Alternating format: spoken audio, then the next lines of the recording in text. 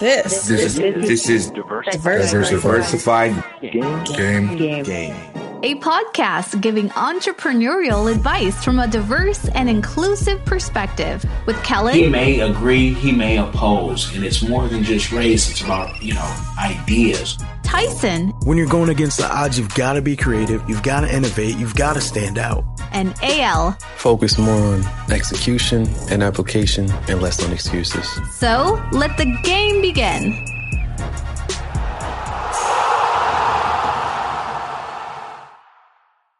Hey, it's Kellen. And of course, AL. And today's guest, you guys better have your ears listening or at least rewind because we have a special guest. If you like TV shows on house hunters, house hunting, especially internationally, you'll know our guest as the man with the perfect beard. But he's not just on HGTV. He also, I'm going to call him the Lord of the UK in being a landlord and property expert. We have Sir Richard Blanco. How are you doing? Thank you very much. Yes, what a wonderful introduction. Well, we try, and I tell you, I watch your show, and I don't even have cable. I haven't had cable in 7 years, right? But I watch everything online, and when I see you, I'm just going to jump right into it because I always like to ask, my first question is, how do you get your beard so full and just grown? And why did you shave it off? That's just my first. It has nothing to do with business question, Richard. Well, I haven't shaved it off. Actually, I didn't used to have a beard. I just had a bit of stubble. So you might have seen some older shows where I had some stubble. And then I thought, I really fancy growing a beard because they got quite fashionable in East London where I live. And so I grew it, and there's some great beards or barbers here. I found a barber in Shoreditch, which is sort of hipster central, or was a few years ago, really, in East London. And there are some amazing beards in there. And basically what I do is I time the trimming of my beard to the day before we shoot one of the episodes. So I always make sure it's kind of perfectly shaped for the show. So I managed to maintain this illusion that I always have this perfectly shaped beard, you see. Nice. Yes. Okay. And I was going off, I went to the richardblanco.com website, and on that picture, it has, just the I said he shaved his beard. Why would he do that? For those of us, I can't grow a beard that full. So I'm kind of like, did he at least donate the hair to someone? Well, that website's a bit out of date, actually. In fact, we've put together a new website. I'm hoping to launch it in the next couple of weeks. So, yeah, that picture's been there for some time, yeah. So the thing is, when people start to know you for your beard, it then gets quite difficult to actually shave it off. So I don't know, when that moment is going to come when I can shave it off. But anyway, I'm enjoying having it at the moment still. Got you. What got you into real estate? Tell us the story. Yes, well, actually, I'm originally from a dance and theatre background, and I've always been quite entrepreneurial. So I set up an art centre in a disused local authority or council building near the beginning of my career, and I've always really loved property. And I was director of that organisation, and then I left because I got a bit bored of the bureaucracy and so on. And I was looking for a way of getting financial independence, I guess. But also, I liked property. I liked doing the finance stuff. I enjoyed working with people. So I thought property was a good route for that. I was lucky because I bought an apartment in an area that was really going up. We had a period in London when real estate prices really rocketed. And so I bought an apartment quite cheaply. I think I bought it for something like £74,000. And that went up to about 230,000 within about 5 or 6 years. So I took 100,000 out of that by refinancing and used that to buy more property, and that's how I built my business, really. So my real estate work really is about me buying properties, refurbishing them, renting them out, and then managing them. And I don't actually manage properties for other people, but I do searches, and house hunts for House Hunters International. And I'm also kind of broadcaster in the UK, so I have a radio show and so on, and I do lots of talks on what's happening with the market, etc. But yeah, that original route into the business really was, as often is the case, partly through chance and partly through a desire to have some sort of financial independence. Oh, wow, that's impressive. Now, Richard, just in terms of like your dance and theater background, was that something that you grew like an affinity for from youth? Like, how did you transition into dance theater? And then you told us about the transition from dance theater to entrepreneurialism, but how did you get your steps in the arts, so to speak? Yes, I mean, I grew up, had humble beginnings. My family came over from Spain, and settled in the north of England, actually, well, in the Midlands. We call it the Midlands, in Nottinghamshire. And I guess I was a bright kid, and kind of education really was a route to out of that sort of low income and I hesitate to use the word poverty, but I knew that if I worked hard at school, I would get a greater chance to do what I wanted to do. So I got the results I needed to go on to university, and I studied theatre at university. And then I managed to persuade the local council to pay for my fees to go to dance college as well. So that's how I got into that.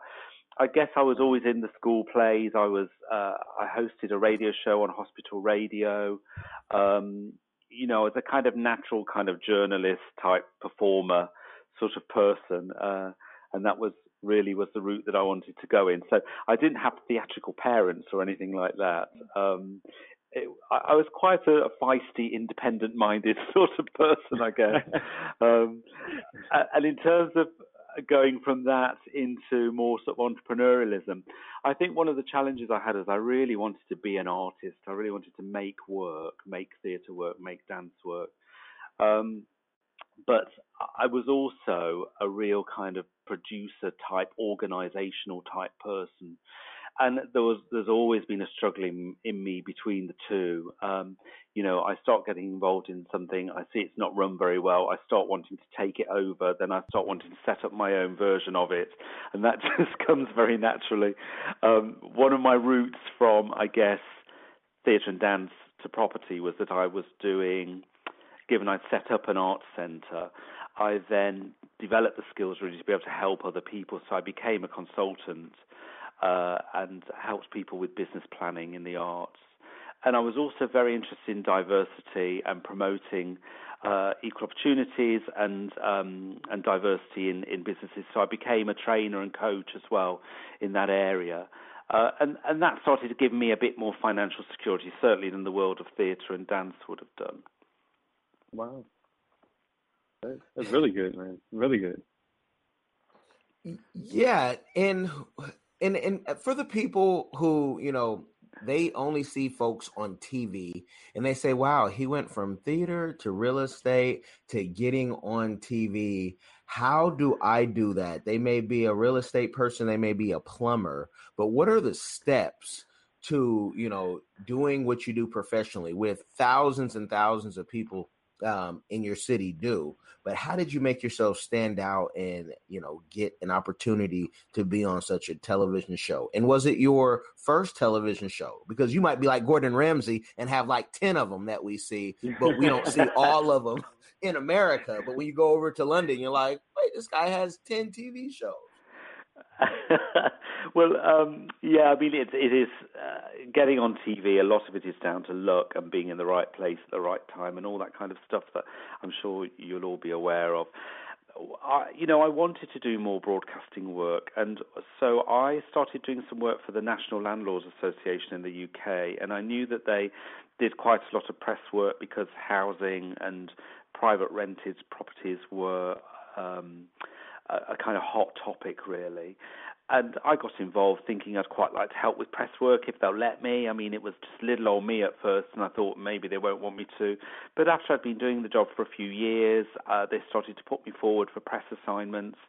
And then, that became quite regular, and I would be on TV news shows and so on quite regularly, just commenting on stuff. And then I got onto a website called tvexperts.co.uk, I think it was. I don't think it exists anymore. But I just started sort of putting myself out there a bit more as someone who was happy to be a spokesperson. I think getting websites as well is important. Obviously, that's just, normal these days. Everyone's got them. But at that time, making sure you had an online presence was important. And then I just got a call from one of the producers on House Hunters asking if I'd like to work on a show. And I was delighted to. And I guess, making sure that you show a lot of enthusiasm, making sure you're really well prepared. I mean, that's always been something that I felt very strongly about, doing your research and being well prepared. I made brownies for all of the crew, actually, I remember, just because, I wanted to make friends, I wanted to get involved, I wanted to show people that I was keen. And then I got a call to do another one, and the calls just kept coming in, I guess. So I think the thing is about being easy to work with on telly and being collaborative and helpful. And, if you behave in that way, then people are much more likely to put in the call again and get you to get involved again. So, lots of that's important too. So some of it's down to luck, some of it's down to perseverance and, positive thinking and putting out the right signals, I think, as well. True. Yeah, definitely agree. And then, also too, that speaks to who you are as a person. I mean, you've been here stepping on the planet because of who you are and what you exude. People are attracted to that. So I think that's definitely a plus for sure.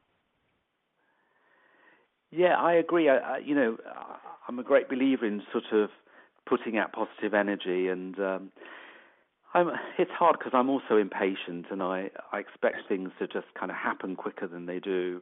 And I've learnt over the years that, you might meet a development producer about a TV idea and not hear back from them, but then 2 years later they call you and say, I've got a meeting with this channel, are you interested in coming along? And, that's how things often work in the TV industry, really. And I guess it's about becoming more experienced and getting more aware of how the system works. But I've often got very impatient, really, with things taking a long time. And I think as entrepreneurs, we often, if we're not the agent of making it happen, we get very frustrated when we've got to rely on other people to make things happen. So, learning that patience as well can be important too, I think. Well, that's a great lesson for those listening, that you made brownies for the crew, because, many people would say, well, I need this, I need that, have a ridiculous rider because you're going to be on TV, like, hey, I need brownies and I only want them gluten-free today. So they were gluten-free, actually. They did happen to be gluten-free. Wow. It's just a very nice recipe that is gluten-free, yes, that uses ground almonds instead of flour, yes, yeah. But yeah, I've always loved baking, actually, and I would really love to do a baking show as well. So in a way I was, I genuinely wanted people to have brownies and stuff, but I was also saying, hey, I can do this as well, and if you're interested, let's do it, So I guess it's, we find ways of just putting stuff out there, don't we, really? And, often there's so much people don't know about us because we don't reveal it or don't tell them. I find increasingly people are very interested that I've worked as a dancer in the past, and that's something that people often latch on to. So I do tend to talk about that, and if people want to run with it, then I'm not sure I'm going to be out there doing any choreography in the next few months, but it's something I've got under my belt. That was going to be my next question. If you participated in any recent internet dance challenges. No, I haven't. No, and in fact, I was very much about what we would call creative and contemporary dance. So, really about dance and theatre and performance art, and rather than kind of jazz hands type stuff or ballroom dancing, or I mean, I can do that if I need to, but it's not really my strength, I think. I did do an interview recently, a Skype interview for a possible TV show with a friend who happens to be good at Greek dancing. So we were both asked to dance for the interview, which was, on Skype, which was a bit of a challenge, but we managed to do it. Well, we're TV people, and so when you say a baking show, I'm going to be talking about you. So when your ears are ringing, that's just me saying yes. Right. And wouldn't it be great to have, mix all three of your passions in one show, and being able to bake in the homes that you're renovating, because you are a landlord, and, and also put the baking and dance. That would be awesome. Now, when people, dancing, there's a lot of shows out there. Has anyone ever called you to say, hey, come sit and be a judge at one of our dance shows? No, they haven't. I mean, I certainly could do that. I feel like I'm a bit rusty, but no, they haven't. Is a straight answer to that. But, I'm open to all offers. I suppose, I'd see myself probably more as a theatre person, really. So I would love to do more acting and performance, and work more in that world. And in many ways, the stuff that we do on reality TV, although of course it's reality and it's actually happening, there's an element of performance there. And I did a master's actually in theatre, and I'm very interested in performance in everyday life. And the relationship between the realtor and the customer is often, there's a performative element there, isn't there? So I'm very interested in all of those aspects of performance and theatre. Probably a bit more than dance, if I'm honest. So to mix all of those up, and I wanna go back to that. But if I don't ask this question now, and I told AL this was like my signature question outside of the beard, you talked about your family origins in Spain. You are all over doing real estate, and that's what made me say, hey, he was just in London last week, and now he's in Spain doing property. Talk about how you're able to sell property in both. Is there like a European agreement? If you have a license to sell in one place, you can sell in another, or you also have a second home and a family home in Spain, so you're licensed out there? Yes, I manage my own properties as a realtor, so I don't actually manage properties or sell properties to other people, but I'm a property expert, so I use my expertise to source properties through contacts, and so I'm not licensed in that sense, and certainly in the UK, we actually don't have to be licensed as realtors. So the system is much less regulated than in the USA. But my knowledge really is based on kind of years of working in London as a property expert and managing my own portfolio and building up my portfolio through development of properties and so on. And then in Spain, my expertise there really is through having lived in Spain for many years and sort of lived in Madrid and London. And also then I have quite a lot of contacts over there as well. So what I'm doing really is kind of working with my contacts there to find properties. But there are people who, have moved over to Spain to work as realtors. I'm not quite sure what the licensing situation is over there, if I'm honest. It probably is quite a stretch to work in both countries full time. But, it's a couple of hours flight, so people could do if they wanted to, or perhaps work in Spain for a certain number of months a year and the UK for a certain number of months. Spain is one of those sort of hot destinations for Brits who want to go and live abroad and have some sunshine. It's probably a bit like people going from the USA to Mexico or something like that. People like the idea of living on one of the Spanish costas and on the coast. So there are big communities of Brits over there. So, and I put it to the producers of House Hunters that I'd love to do some Spain shows if they were up for that. And so I have done 3 so far. I'm happy to do more as well. And We will do those where I can draw on my contacts over there and so on. Ale, did you hear him? He said there's no license needed. Like that, my ears are still ringing. You have to have a license to be a braider out here in America. Yeah, I mean, it's ridiculous. This is absolutely ridiculous. Well, yes. I mean, we've been at the opposite end of the spectrum in the UK in many ways because it's been a bit of a wild west, as it's been termed quite often, being. We talk about letting agents and estate agents in the UK. It is starting to be regulated now, and they've just brought some regulation in recently. And there is a sort of working party looking at whether there should be full regulation within the next 2 or 3 years. So it is heading that way. But we've had lots of problems in the UK, and I offer this advice to Americans whenever they're coming over here to look for a place. There are lots of scams. There are agents that will take your deposit and your first month's rent and then go bust and you lose all of your money. And so it's quite tricky over here. There are some regulatory bodies that the best agents are members of. So I always say to people looking for property over in the UK, make sure you choose an agent that is a member of one of those bodies. And in fact, on my website, there is a fact sheet for Americans that are house hunting in the UK that sort of outlines some of that information. So that's a gem right there. That's a good one right there, Cal. Yeah, and that's something. Go to richardblanco.com. The description box, in the description box, the email's there, and he has a new website coming out. Will it be the same same domain name, Richard? Yes, exactly. It's just it'll look a lot more contemporary. We've just taken loads of new photos, some pictures of me filming house hunters, pictures of me doing radio shows and stuff. Yeah. So the new website, it's just a question of making it go live in the next couple of weeks. Yeah. So it'll be the same domain name. Okay. So that's going to be the site that you guys see Richard in the helicopter yelling at the people saying, "That's your palace right there," when he's selling like.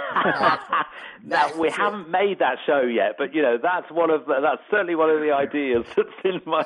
I have this stock of ideas that I keep talking to development producers about. So hard to get stuff commissioned in telly, but we'll get there one day. Hopefully, nice. So here's a question for you, Richard. When not consulting, the television projects, like what is your off time? What does that entail? Sorry, just repeat the question again. Oh, so yeah, what do you do when you're not consulting folks? Managing your properties, or like, are you a reader? Do you like to watch TV? Maybe you're like a big video game player. Like the world wants to know. Like, what do you do when you're not doing your main thing? What do I do? Well, I love traveling, so I've done quite a bit of travel recently. I've been to Lebanon and Cairo in Egypt, and went to Montreal in the last 6 months or so. So I'm really trying to kind of get to all the places I haven't been to. I go to Spain at least 4 times a year to spend time with friends and family. I love baking. I like cycling. I actually like kind of scribbling blogs and just reading and writing in cafes. We've got so many cool cafes in East London, and there's a few that I hang out in where I just know if I hang out in there for a couple of hours, I'll bump into people and we'll get chatting, and so I love doing that. But I'm not. I watch a bit of TV, but I'm not much of a kind of. I don't like just lounging on the sofa. I like to be out there doing stuff. Being with people. I'd love to have a boat, actually. At some point I will get a boat so I can just go up and down the canals in the UK, because we have some beautiful waterways here. And I worry that I'm missing out on a lot of the beautiful countryside that we have in the UK as well. So, but I'm probably a little bit of a workaholic, I have to say. I'm always involved in a refurbishment, a renovation, or... I think when you're running your own business, stuff comes up all the time when it's not expected, particularly if you're doing media work. I think I'm not too busy next week, but I might suddenly get asked to do an episode of House Hunters because, there's one that they suddenly need to do, and maybe the realtor that they've got can't do it anymore or something like that. So, I often get asked to do things last minute, but... Yeah, I shall be out on my bike this weekend, and enjoying that. So, outdoor stuff. Going to the gym, of course, and I do like a good dinner party, I have to tell you. Nice. That sounds good to me. No qualms there. Love it. Now you had mentioned, we know TV has to be produced or it wouldn't be TV that people want to watch. But do the producers, or is this just how, people are, do you always have to show them something that is outside of the budget? Because, you trap Americans when you do that, because most Americans can't say no to food, can't say no to spending. So is it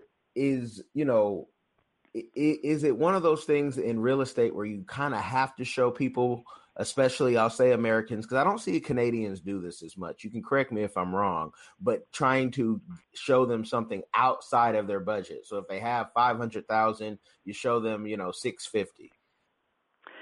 Yeah, I've worked mostly with Americans. We have had, I think there are some Canadians. Obviously, if people have partners from Europe and so on, they might appear on the show. So with most of the shows I'm doing, it's rentals.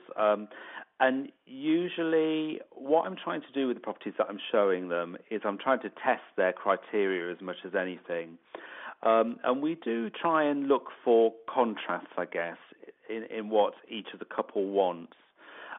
Just to make the show a bit more interesting in many ways, because if both of them wanted exactly the same, and it would all be a bit boring to watch, really. So we do inevitably look for some of the contrasts in what they're looking for, and often budget is an issue, and often they'll say we'd like a second bedroom, but we don't want to go over budget. So quite often, what I'll do is I'll find a place that is, has got that second bedroom that I know they'd love to have, and it's got the outdoor space, and it's close to a park. And yes, it is quite a bit over budget, but I'm really wanting to test whether they're prepared to stretch that budget to get that kind of dream home. And then often we'll show something that's under budget at the other end of the spectrum. So I guess in many ways what I'm doing is I'm working with a spectrum, really, of where their budget is somewhere in the middle. And I think that makes it more interesting for the viewers as well, because who wouldn't say, hey, I would really rather have that dream home, but then it's over budget. And it means that we see the dilemma, really. And I do like those dilemmas because it means we start to see some of the personalities unfold a bit more, and we find out what makes people tick. And I think that's easily as interesting as looking around other people's houses. That could get a bit boring, but if we're really unpacking what makes people tick, then I think we've got a more interesting show. That's how I always see it. On an average, how many homes do you have to show a person? We only get to see, 3 or 4 at most on the HGTV. But how many did you have to show? And are you showing them all, or do they already kind of have their house picked out? That's the rumor, at least online, that people already have their house picked out, and but we're getting it straight from the source. How many homes? Because I know my wife and I are a bother to find a home. We're gonna go see 2 more homes than I wouldn't want to show us if I was the agent. I'd say, you guys are just, what? You want to see 10 homes? Get out of here, But how many are you usually showing? Yeah, I mean, it is the 3. That's what we do, and that's the way it works.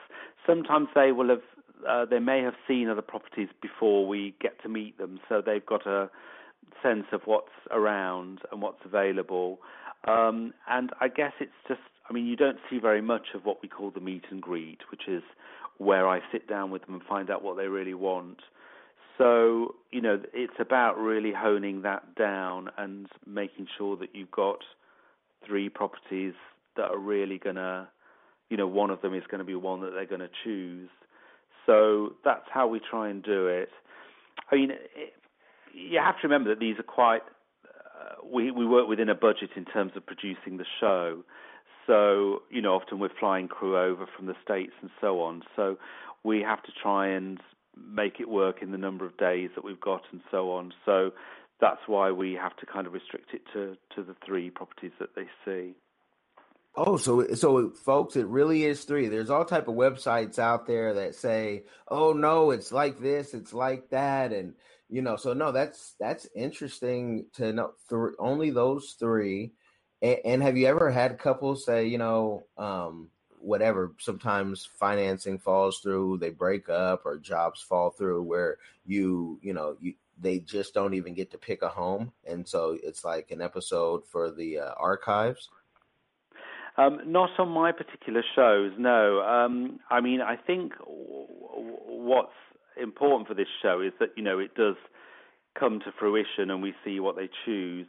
I mean, there are shows in the UK that are a bit more open to house hunts that result in no resolution. If I think of, say, location in the UK, where sometimes they'll say, well, unfortunately, the couple decided they didn't want any of the properties that we showed them, and that's that. But it makes for a real anticlimax. So, as far as I'm aware on this show, we only ever air the shows where the couples do actually choose one. So, that's an important aspect of the show. Okay. There's also a rumor, and this rumor is coming off my hotline just now, and so it's off the Kellen hotline, that your trips to Lebanon and Egypt, that you want to focus more on House Hunter International Africa, so you're exploring, and that you might executive produce this. Is that true? And if not, why not?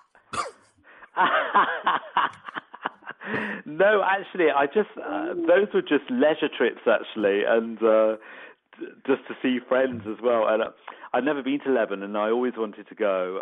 It's a fascinating country, and I hadn't been to Egypt.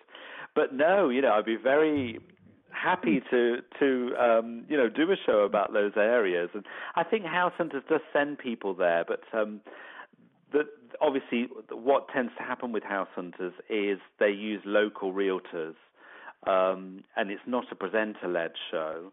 I'd love to do more shows that are presenter-led, where it's just me going wherever we go.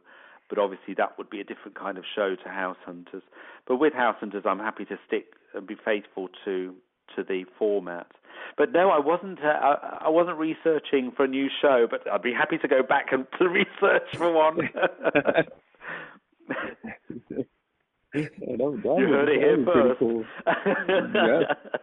Yeah, because we see, HGTV has covered the whole world, and we've seen a couple in Africa, but I say Africa is a booming market, and let's not wait for China to come out with House Hunter, the China edition, and say, hey, we're here, because, there's some beautiful homes, and that's all that people really want to see. They don't want to necessarily see, just your lower tier. They want to see the beautiful homes and even, the maids' quarters and all that. And one thing I like when I watch House Hunter International is when I hear a guy, it's always a guy, usually around 50, 60 years old, say, I have no budget. And that's when I want to say, show him Buckingham Palace. Show him, since he has no budget, show him something that will make a great commission.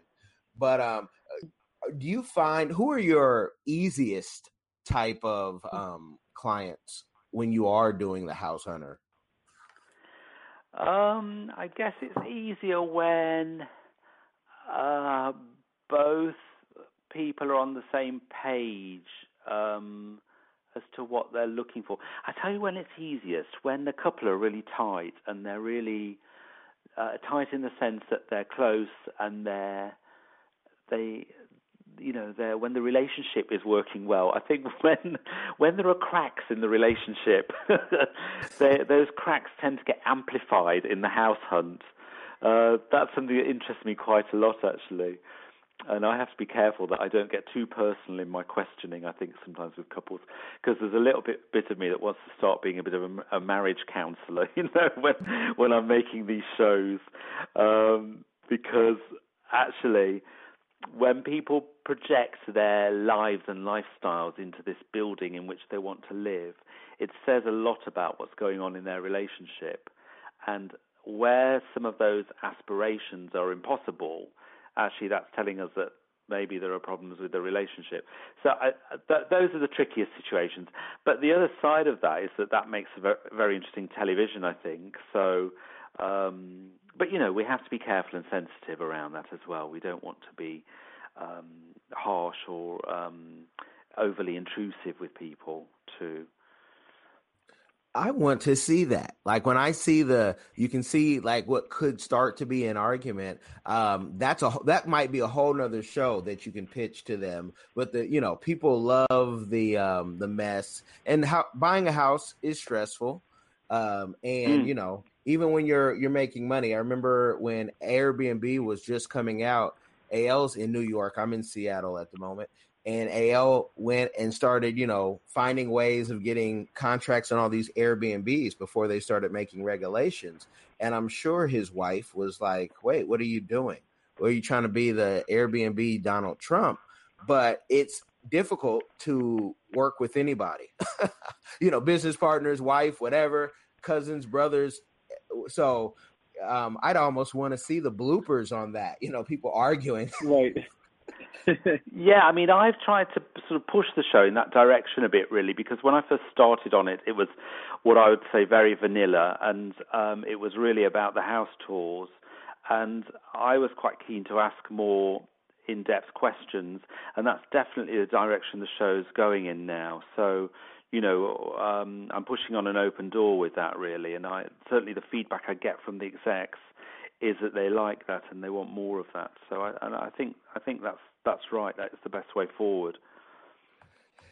Yeah, and we talked about some of the things that you like to do, and it seems like your life, you're doing your purpose, you're doing your passion. And so I always like to try to throw people off and say, hey, you seem to be very connected with the National Landlords Association and doing all your work there. Have you ever thought or been tempted to go into politics so you can push what's wrong in government and say, let's make this right? Has that ever crossed your mind? It absolutely has, yes. And I mean, I have stood as a councillor, we call them here. So that's a local politician. And that was some years ago. And I just failed to win what would otherwise have been a safe seat. It just so happened that year the political party I stood for didn't win that seat. I sort of thought it was a lucky escape because a lot of what councillors do is sort of endless evening meetings and quite a lot of local stuff, some of which is interesting, but some I think would be a bit bureaucratic. I'm incredibly frustrated with the UK government and the way that it manages housing and the private rented sector. There's such a lack of unjoined up thinking, and they're being very antagonistic towards landlords. We have a real problem in the UK where profiting from property is seen as vulgar, and people struggle with money making here in sort of UK culture. So I would really love to get more involved in politics. But the main route, of course, is through a party system, and you basically have to do your dues with that political party, and then hope you get offered a safe seat one day, etc., etc. And I'm not sure I can see myself doing that, really. So I guess that's the reason why I'm not involved. Whether I could be brought into, co-opted into particular committees or something like that, or become a government advisor or something like that, I would absolutely love to, but I guess that's about who you know, etc., etc., and I don't know. I just try doing good work with the National Landlords Association, really, to try and improve the private rented sector and raise those issues and do my best. Beyond that, I don't know if I'd ever manage to get anywhere. Okay. I mean, you are boots on the ground. You are there, and I find dealing with politics here, and it probably is the same way everywhere. I know in Cameroon too, it's the same thing. We have these folks who might be 70 plus who should have retired 20, 30 years ago using old ways to try to fix, new problems. And we need people who are active. I would think you'd be a natural fit with your presence. And I don't know, if people recognize you on the street. I'm sure they do. In America, I know paparazzi laws are different, but than the UK where they can't bother you as much. TMZ just can't jump on you. But do they not see your presence on TV being, beneficial? Well, actually, HGTV hasn't aired in the UK, and it's one of the few countries where people don't see the shows, actually. So when I travel abroad, people do recognise it. I only get recognised here by Americans that are on holiday, funnily enough. But I would love to make more TV and start to make TV that perhaps is a bit more investigative, that asks more questions.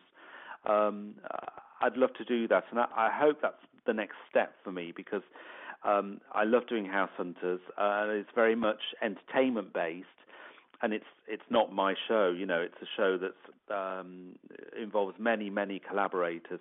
But I'd love to have a show that perhaps where I'm more central and it's more about my passions and what I'm interested in. But the television's about collaboration, so it's there will always be compromises. So it will always be partly about what the network wants, what the production company wants, etc. But yeah, I hope to be able to find more of my voice, I guess, in television that I make in the future. I have spent many years really campaigning on diversity issues. I was a diversity trainer for many years, and I've ran over 1,000 diversity courses with different businesses, and that was tough. That was hard work, a lot of repetition, dealing with a lot of grumpy people who weren't very interested. But I think, I really was part of the kind of revolution that we've seen here in the UK, where society has really opened up in terms of diversity, and I was definitely helping to sort of chip away at discrimination, and things have shifted a lot here. So I feel politically I was one of the foot soldiers, if you like, for want of a better phrase, that helped to make the world, less discriminatory and more open to diversity. But I'd love to be a louder voice, in the world of property, in terms of politics, and who knows, maybe that's something that awaits me in the decades to come. For sure. Now, Richard, like some of these things that you're talking about in terms of championing diversity, are some of those topics some of like the issues that you talk about on your radio show, or is it just strictly some of the elements or things people should look out for when it comes to just property? In terms of diversity, it's something I try and thread through everything that I do,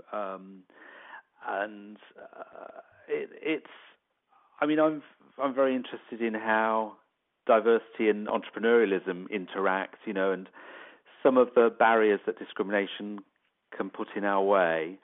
So it's something I'm happy to talk about. I guess because I ran those 1,000 courses, I've there's a little bit of me that's stepped back from it now. But it's something that's close to my heart. And in fact, I guess when you're working in property, it's probably there aren't that many opportunities to talk about diversity and the politics of diversity, and that is something that I miss. So I'm probably looking for a place to be able to do that again somehow. I have done mentoring, and I'm often keen to, mentor people from particular communities where I know that they'll be facing barriers. So, there's a kind of personal one-to-one way in which I can help people. I'd love to do more actually about supporting people from diverse backgrounds in entrepreneurialism, and maybe that's something that awaits me in the years to come. Well, we don't just get game, we also give game, and that's what Diversified Game is. It's for folks to hear everyone's story. But with your radio show, let the people know where they can see that or hear that, I should say. Yes, yeah. It's tricky, isn't it? Because I do things like I make sure I have as many women guests as I can on my show. I try and get people from black and minority ethnic communities as well as guests, and I'm really looking for LGBT people and so on, constantly looking for people that I could have as guests that are from different communities, where I think a lot of people probably they're not clocking that. But I think it's so important when you spot, a really good black speaker or a really good lesbian speaker, to give them space so their voices can be heard. I think we all sort of have a role in the kind of, if we have positions of influence, I guess, in media, to make sure we're doing that. So yeah, I'm very conscious of that. I'm conscious of some of the barriers that I've faced as well. I think those of us that grow up on low incomes, probably don't have that sense of entitlement that people who grow up in wealthy families do. So we have to try and make up for that, I think. I think one of the good things perhaps about being from diverse backgrounds is that we maybe find it easier to break rules, and that's one of the things that makes entrepreneurs successful. We have to know when we've got to follow the rules, but we need to know when is a good time to break them. It's about navigating the system, I think. And if you're a bit of an outsider, then sometimes actually that makes you more adept at finding different and new ways of doing things. But there are also ways in which we have to try and use the system. So, I talked about how I use the education system to get my way into university and do what I really wanted to do. So, sometimes we just have to try and fit in and reap the rewards of the system so that we can then choose our own route, I think. And where can people hear your radio show? Oh, right. Well, it's at insideproperty.org.uk. I've had a little bit of a break from doing it, but I'm going to be hopefully recording another one next week. So that's about property issues. So I'm probably going to do one next week, which is called The Joy of the Refurb, or renovation. It's probably called more usually in the States, because, a renovation or refurb project can be quite challenging, but there's also a kind of joyous element of it too. So I'm trying to kind of get 3 guests together to have a chat about how we find it when we tear our hair out, and how we try and solve the problems, and that bit in the middle when you despair and want to give up, and how you then get from that to the joy at the end when it's all finally finished. So that's probably what my next show will be about. Yeah, I don't, people who find that fun, my father-in-law does, and we're building something in Cameroon right now. I don't ever have to do this again, I told my wife. You guys have fun. She grew up doing projects like that. The joy of having an already made house and being able to relax in your office, that could be my show. But Richard, I would like to see, because you have your radio show, but you have such an audience, especially in the US, that having your own YouTube and your own podcast, which now podcasting is paying, on platforms like Anchor.fm that we use. It pays you today with no minimum of anything. It pays you off the views. Have you looked into, doing your own YouTube channel and, other things, so you can kind of say what you want to say when you want to say it? I have considered that, and I think, if I'm honest, the route I'm trying to take is to talk to TV production companies about getting shows commissioned. So at the moment, that's my preferred route, just because I enjoy that collaboration with other professionals, and obviously the distribution then is wider if it's through a channel, etc. I feel like I've had some success with House Hunters International, and I would really like to kind of capitalize on that and try and get another TV show or more TV shows. So that's been my strategy at the moment. But yeah, I certainly am keeping an eye on the possibility of maybe doing a YouTube channel. My show does go out as a podcast.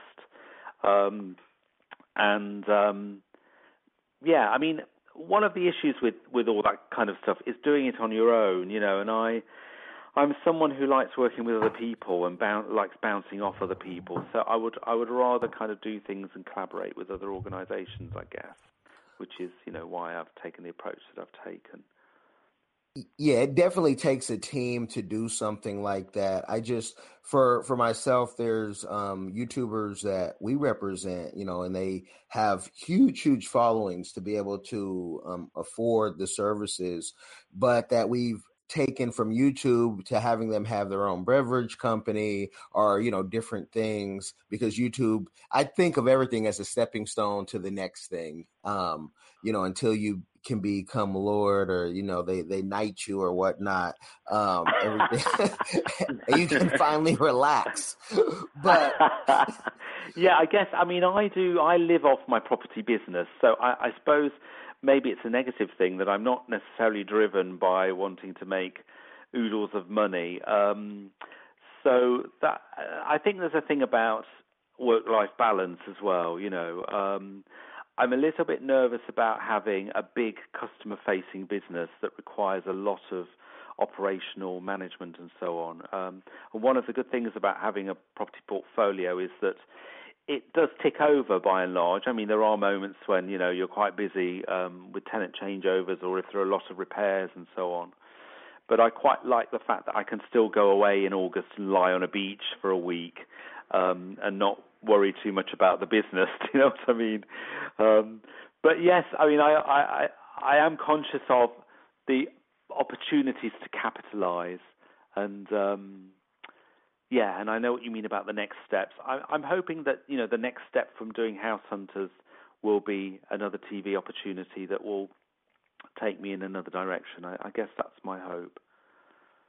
Okay, so it sounds like just having the team and the framework of knowing your strengths and weaknesses, and then being able to have that team say, we'll do that. Because I know, I personally, if I ever get to do TV of any sorts, I say, treat me as talent, because I'm so used to producing.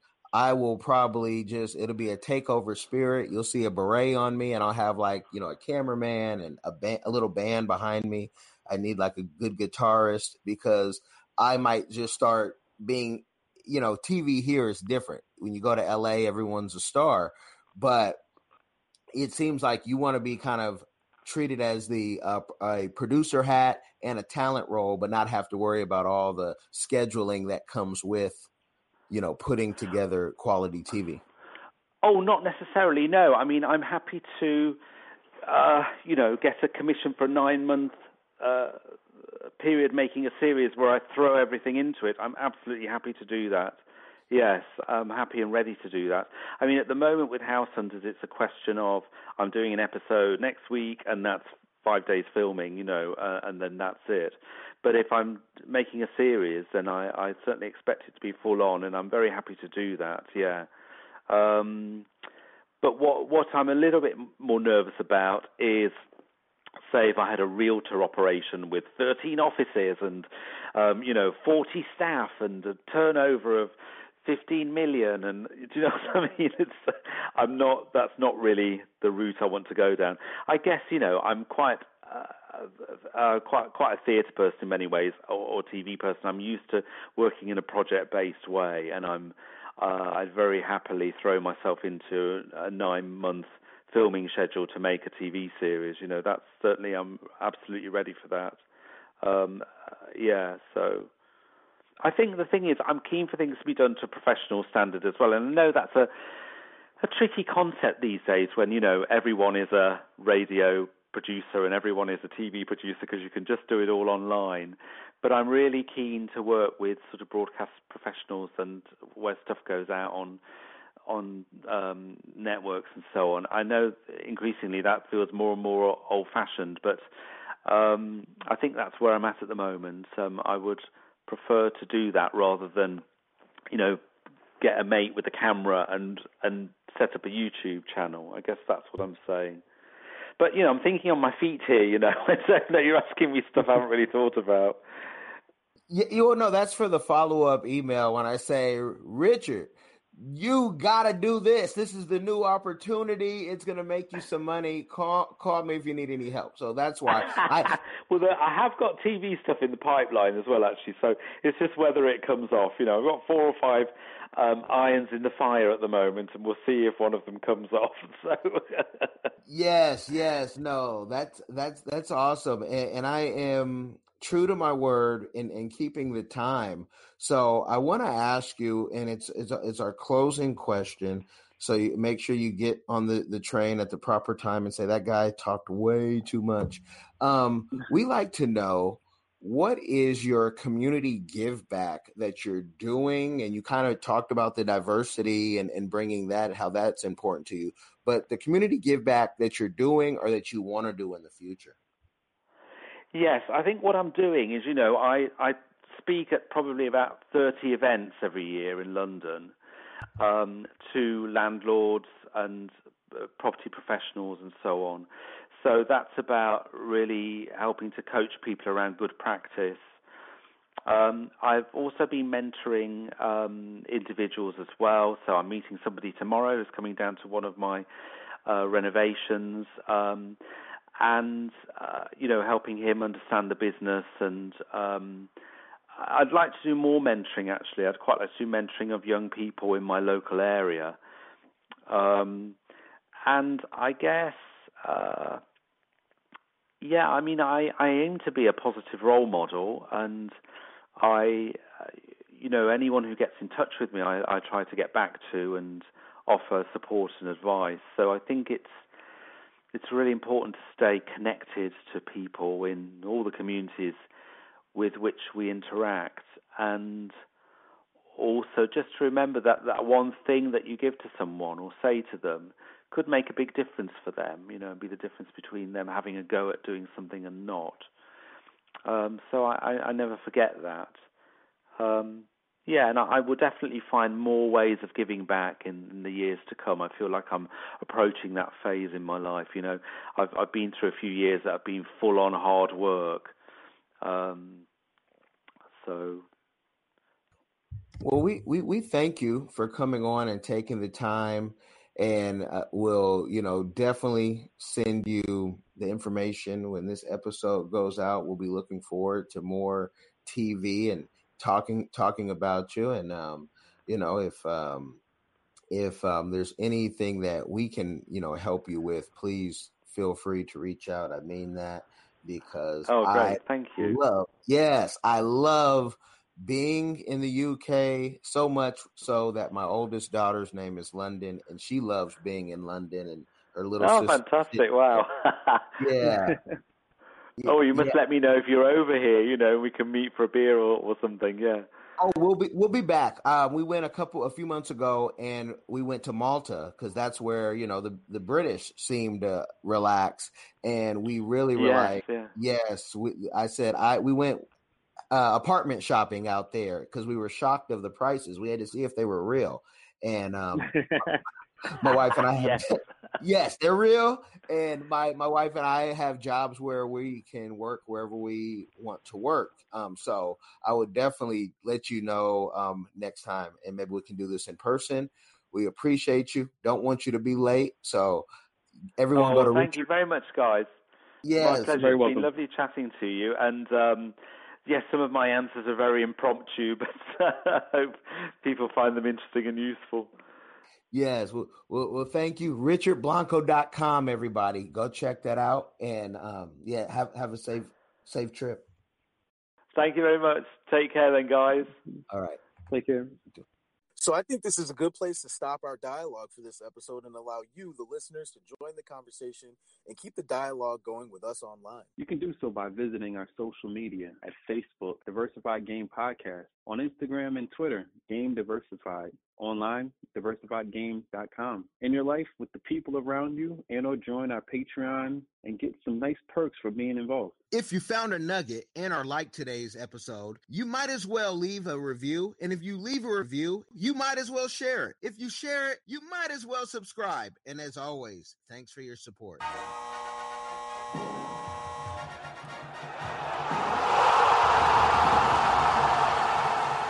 Thanks for getting in the game and listening to the Diversified Game Podcast with Kellen, Tyson, and AL. The #1 show pairing entrepreneurship with diverse and inclusive perspectives like wine and cheese, bagel and lox, fish and grits. Be sure to visit diversifiedgame.com for all the good stuff. Join in the conversation and discover more content.